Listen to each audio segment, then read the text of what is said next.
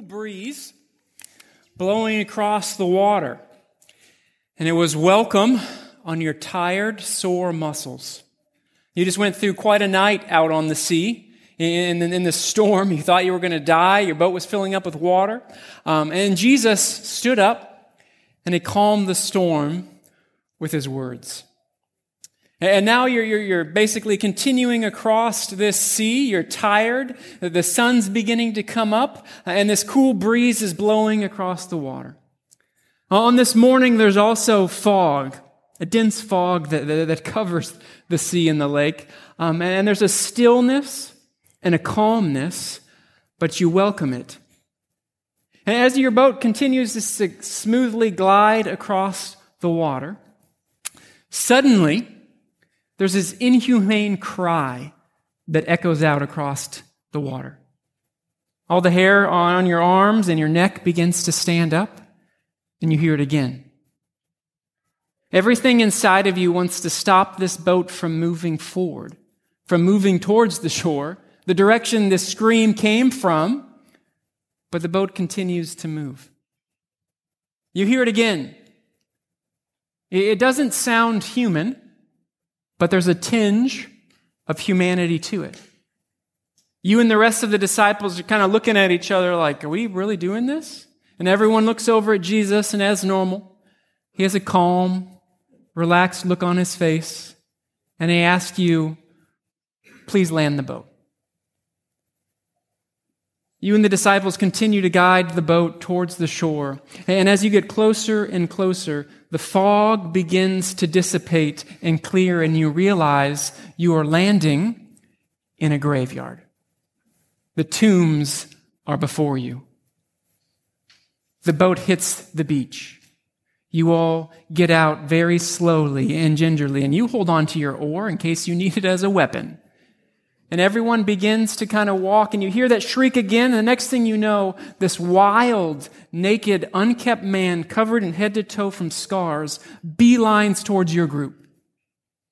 You and the rest of the disciples all back up, and you have your oar, and now it's a baseball bat, and you're in your defensive posture. And as the rest of the disciples kind of cower back towards the boat, Jesus steps towards the man that everyone else is afraid of. Jesus walks towards this man as he runs down here and hurls himself at Jesus' feet. And Jesus says to him, "Come out of him, you impure spirit." And this man shrieks and yells back at Jesus, "Jesus, Son of the Most High God, what do you want to do with me? Do not torture me." With this, your hands and your grip on the paddle, as your sweaty palms begin to make it more difficult to grab because you're so overcome by the fear of this moment. And Jesus, once again, is not even the slightest bit afraid. And he looks this man in the eye and he says, "What is your name?" And the response that comes out of his mouth is this: "I am Legion, for we are many."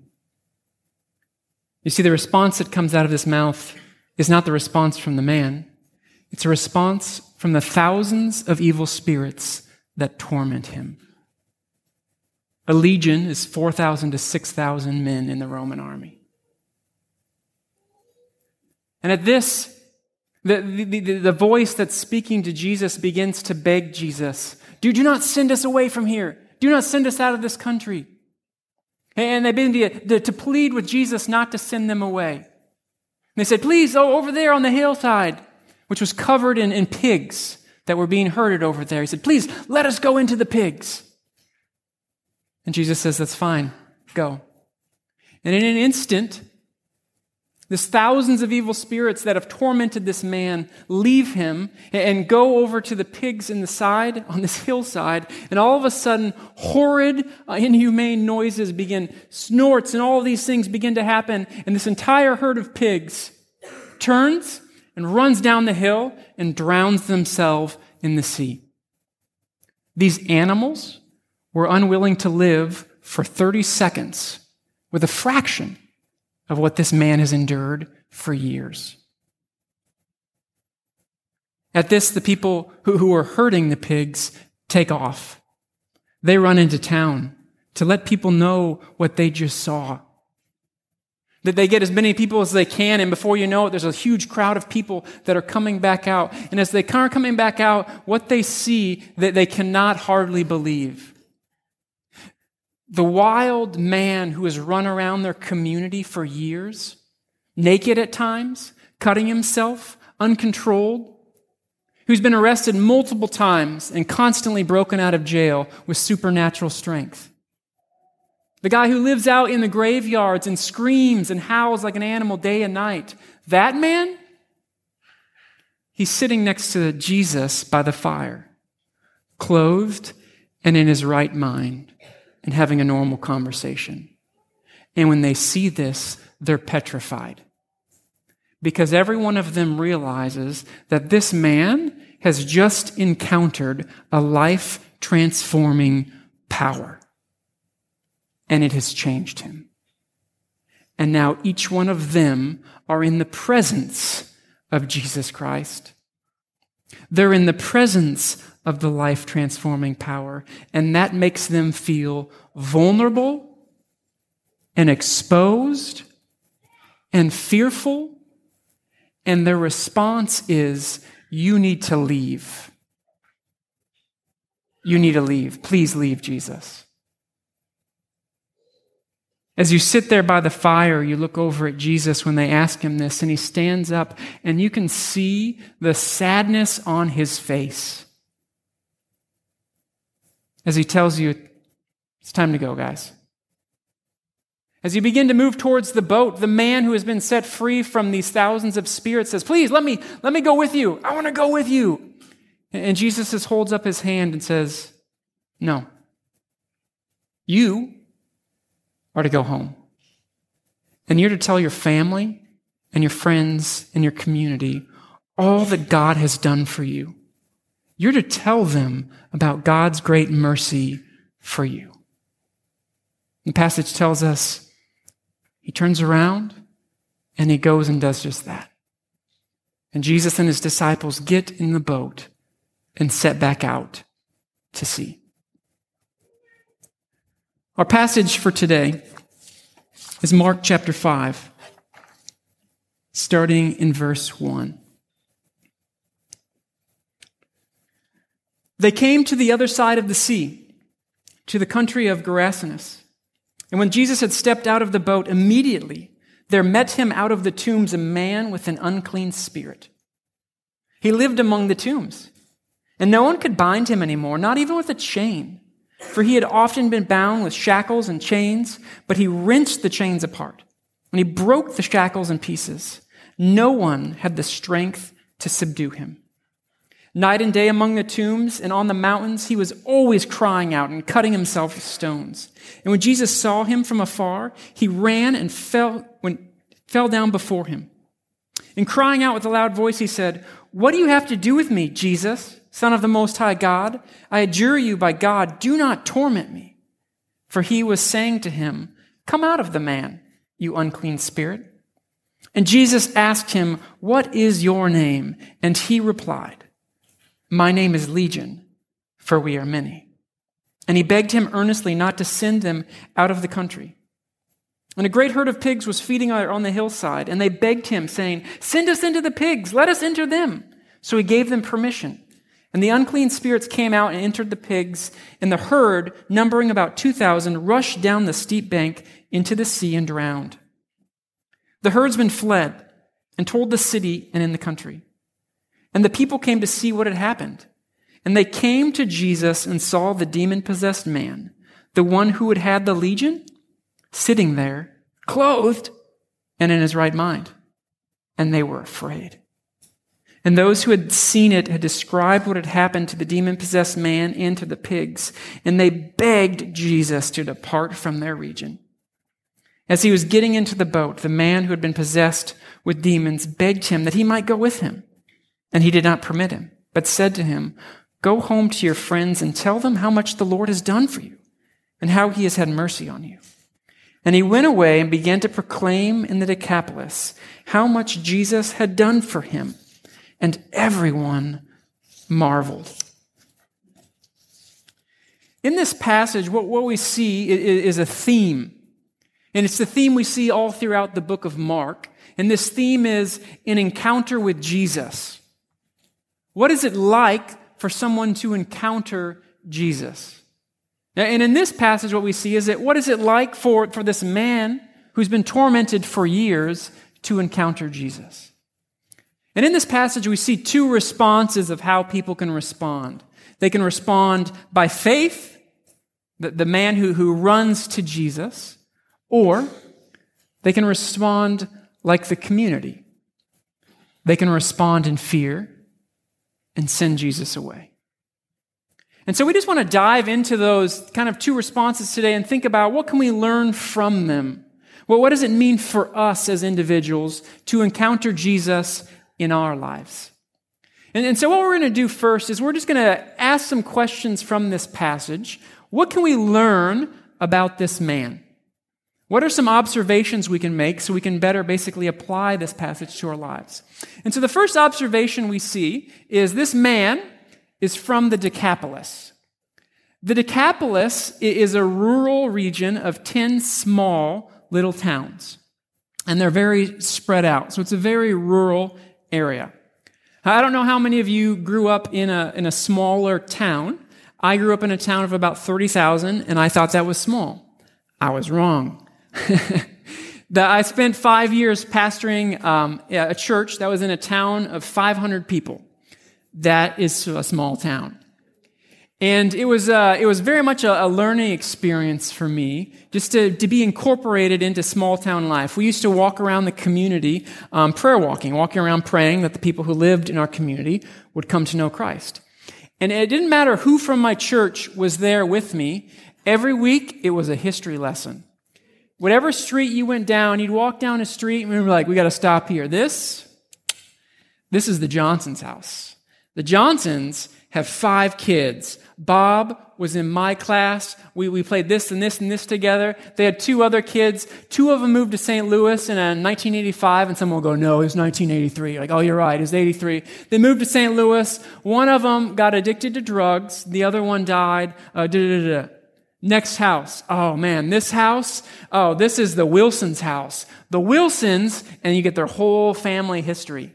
Then you go to the next house. Oh, this house, we're going to need 10 minutes of this house because they had lots of crazy things that happened. You see, that small town is everyone who grows up there, they know each other.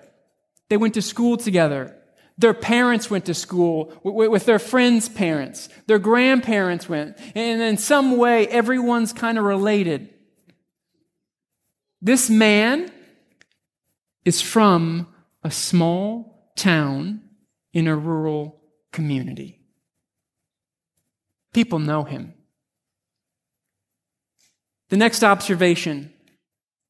For years, he has lived oppressed by evil spirits.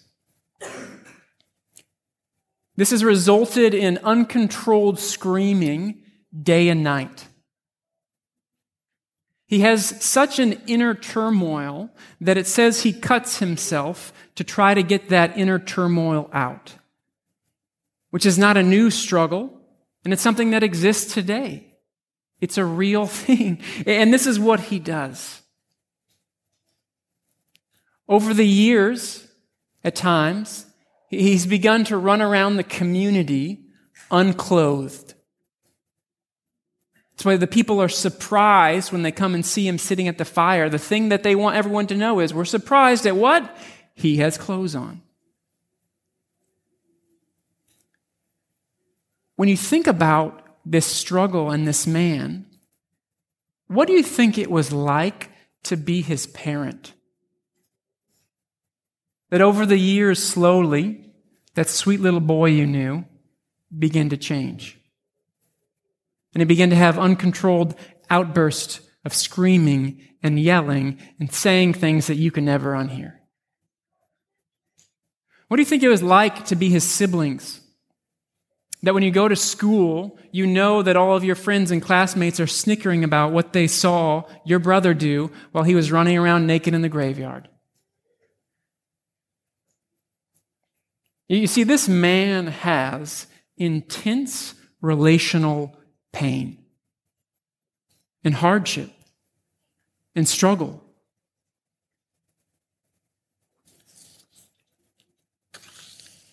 And observation number 3, he lives in a graveyard. Although he is physically alive, he has resigned himself to living alone among the dead. Although he is known in the community, he has resigned himself that he will never be loved and he will never be accepted there. And so he needs to live alone. Relationally and physically, he has pulled himself out of the community. He has retreated into isolation. You see, far too often we can read Bible passages like this. We can go, oh, wow, a legion of demons. I cannot relate to this passage. And then move on to the next one. I mean, I can guarantee no one here has probably ever gone to a small group and studied this passage and then had a leader say, all right, well, what are some observations? And someone in your small group goes, I can totally relate to the guy possessed by thousands of demons. And you lean over to your spouse, you're like, honey, get the kids. It's time to go. No, like, so often we can read these passages and we don't think about what it's like for these guys, what it's like for the people who encountered Jesus. But when we think about it, when we look at the inner turmoil in his life, we have to admit that there's similarities that we've experienced. How many of you have a story from your past that you wish knew and nobody knew? How many of you at times have fear or embarrassment that causes you to pull away from someone relationally? Because you don't know how they're going to respond. You don't know how they interpreted what you did. You don't know. And so that fear and anxiety causes you to pull away relationally. How many of you have an inner turmoil, a secret that eats away at your heart and consumes your mind? Or how many of you have had a loved one or a friend who has pulled away relationally? If so, you can relate to this guy. We all can. It doesn't mean that we have thousands of demons oppressing us. It just means that we can relate to a fellow human being who longs to have a life-transforming encounter with the living God. And that's what I love about this passage, is it illustrates a truth that is so often lost in the presentation of the gospel message. You see, the gospel message is that Jesus Christ, the perfect Son of God, came down to this earth. He lived a perfect, sinless life, and that he died on the cross. He willingly gave himself and shed his blood to pay for our sin debt. And as he hung there naked up on this cross, he not only bore our sin, he also bore our shame, the regret, all of these things that we've been ashamed of in our lives. He bore that on the cross so that we wouldn't have to carry it for the rest of our lives. The gospel message is that Jesus bore our sin and bore our shame, and that's all that's required of us is faith in his completed work on the cross and repentance of our sin. And we are given eternal life. We are given this eternal relationship with him. This is the gospel message. And he also came to transform our lives today, here, now. To set us free from the chains that take root in our lives and bind us. To set us free from the shame of our past, the regrets of things we've done. To restore relationships in our lives. That's what this man encountered. Verse 15, it says, and they came to Jesus and saw the demon-possessed man, the one who had had the legion, sitting there, clothed and in his right mind. When this man encountered Jesus, his life was transformed. Those spirits, those things that oppressed him for years and years and years that no one could send away, those spirits begged for Jesus to go easy on them. And Jesus sends them away in an instant. That is what it looks like when a person encounters the life-transforming power of the living God. It looks like a life transformed, a person who is different. But remember, there's two different responses in this passage. There's a response of faith. This man runs to Jesus. He falls down on his knees, and he is set free, and he is transformed. And then there's the other response. There is the response of the community who come out and see this man that they've seen for many, many years, who's run around their community unclothed and been arrested multiple times. They were probably there one time when he broke out, when he either broke the chains or ripped the door off the jail, one of these things. They've heard the howls at night, the screams keeping them up at night awake as he's run around. They come out and they see him sitting there and in his right mind, and they are petrified at this. And they go, whoa, clearly there's a power here. He has been transformed. And in the same way, like under Jewish law, pigs were not allowed. You were not allowed to have pigs. And so by having all these pigs basically run down the hill and die, Jesus has kind of indirectly confronted that in their lives. And I imagine some of them were thinking, man, if he confronts our pigs, what else is he going to confront in our lives? And it's just that vulnerable feeling of, I am in the presence of a power that can change me, that they go, I don't want this. I cannot be this exposed. I can't allow myself to be vulnerable in the presence of someone who can see through basically the walls that I put up. I'm okay. I've got it together. And when they're in Jesus' presence, they know he sees them and they can't handle it. And so they send him away. The sad reality is the townspeople are not oppressed by thousands of evil spirits, but they are slaves. They're slaves to fear. And that fear prevents them from encountering Jesus. And so they say, you need to leave. At this, some people might say, well, thinking about going back to the man, how do we know his life was really transformed? When we think about what it would have been like for him to go through all of that, and now Jesus has set him free, in that moment to have all of those voices in his head just flee and leave, and to realize, oh my word, I'm naked, and to have basically Jesus bring a cloak over and put it on his shoulders and say, here, you're dressed now. That's not who you were. That's who you were. That's not who you are. And just to sit down by the fire and realize, and his mind begins to wander on all the things that have gone on, that transpired over the last couple of years. And as Jesus is getting up to leave, he's going, I'm going with you. Please, let me go with you. And what does Jesus say to him? No. You're to go home. To your friends, to your family, to your neighbors, and you're to tell them what God has done for you. Can you imagine being in that moment going, go home? I'm going to go anywhere but home. Those people know me. Those people have known me my whole life. They heard what I screamed. They heard what I said. They've seen me running around the community. To my parents, do you know how badly I've hurt them? To my siblings, they are embarrassed by me. You want me to go home? No. I want to go anywhere but home. And Jesus is like, you're going to go home and you're going to tell them what God has done for you. And what does he do? This man turns around and he goes home.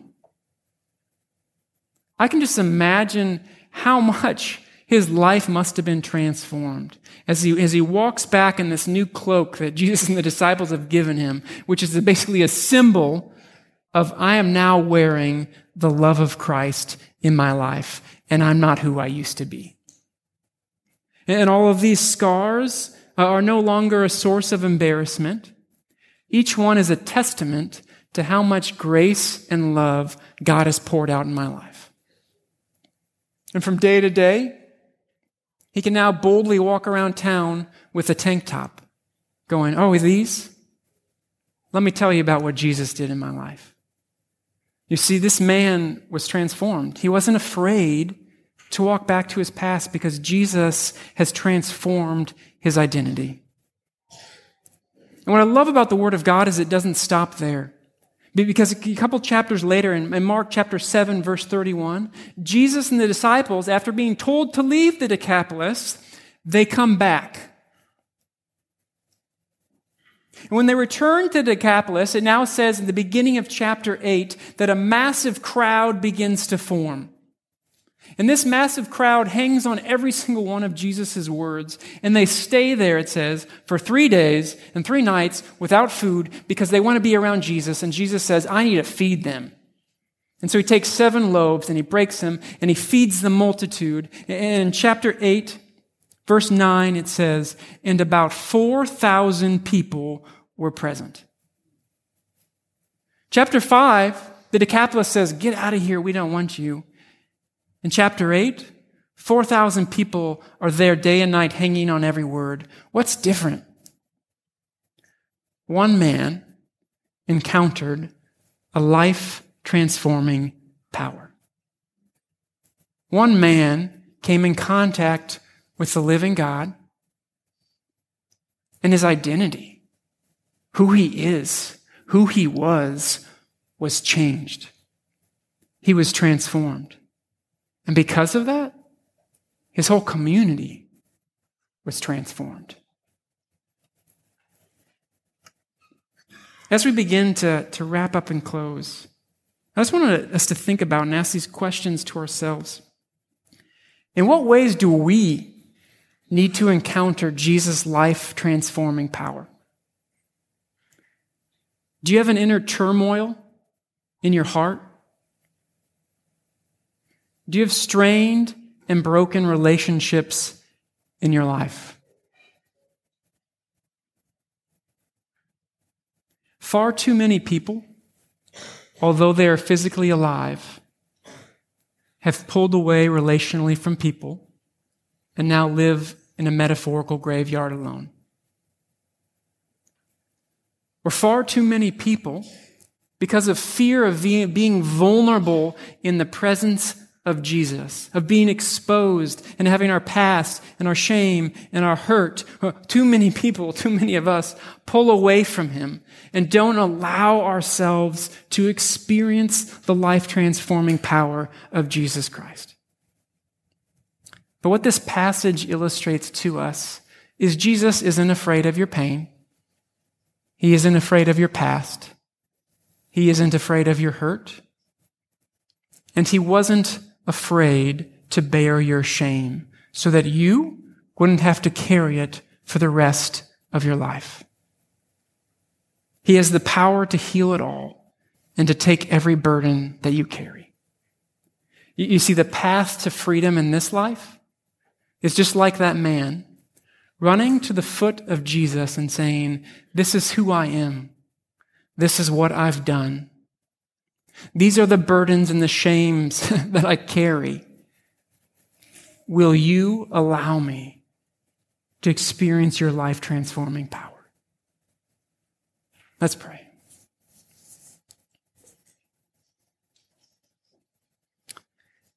Jesus, we just thank you so much for passages like this in the Word of God that just illustrate just the truth that you came to transform our lives. You came to set us free from our eternal punishment, but also to set us free from the chains that bind us here today, to heal broken relationships in our lives, to free us enough to allow us to go back home to our friends, our family, and strained relationships from the past or now, and be able to walk in because you and your love and your righteousness in our life so changes our identity. We just ask that today, as we just practice communion and just think about your death in our lives, that we would picture ourselves putting on a cloak just like this man, a cloak of your love, a cloak of your righteousness, and walking out of here going, I am different because I get to encounter the life-transforming power of the living God every day.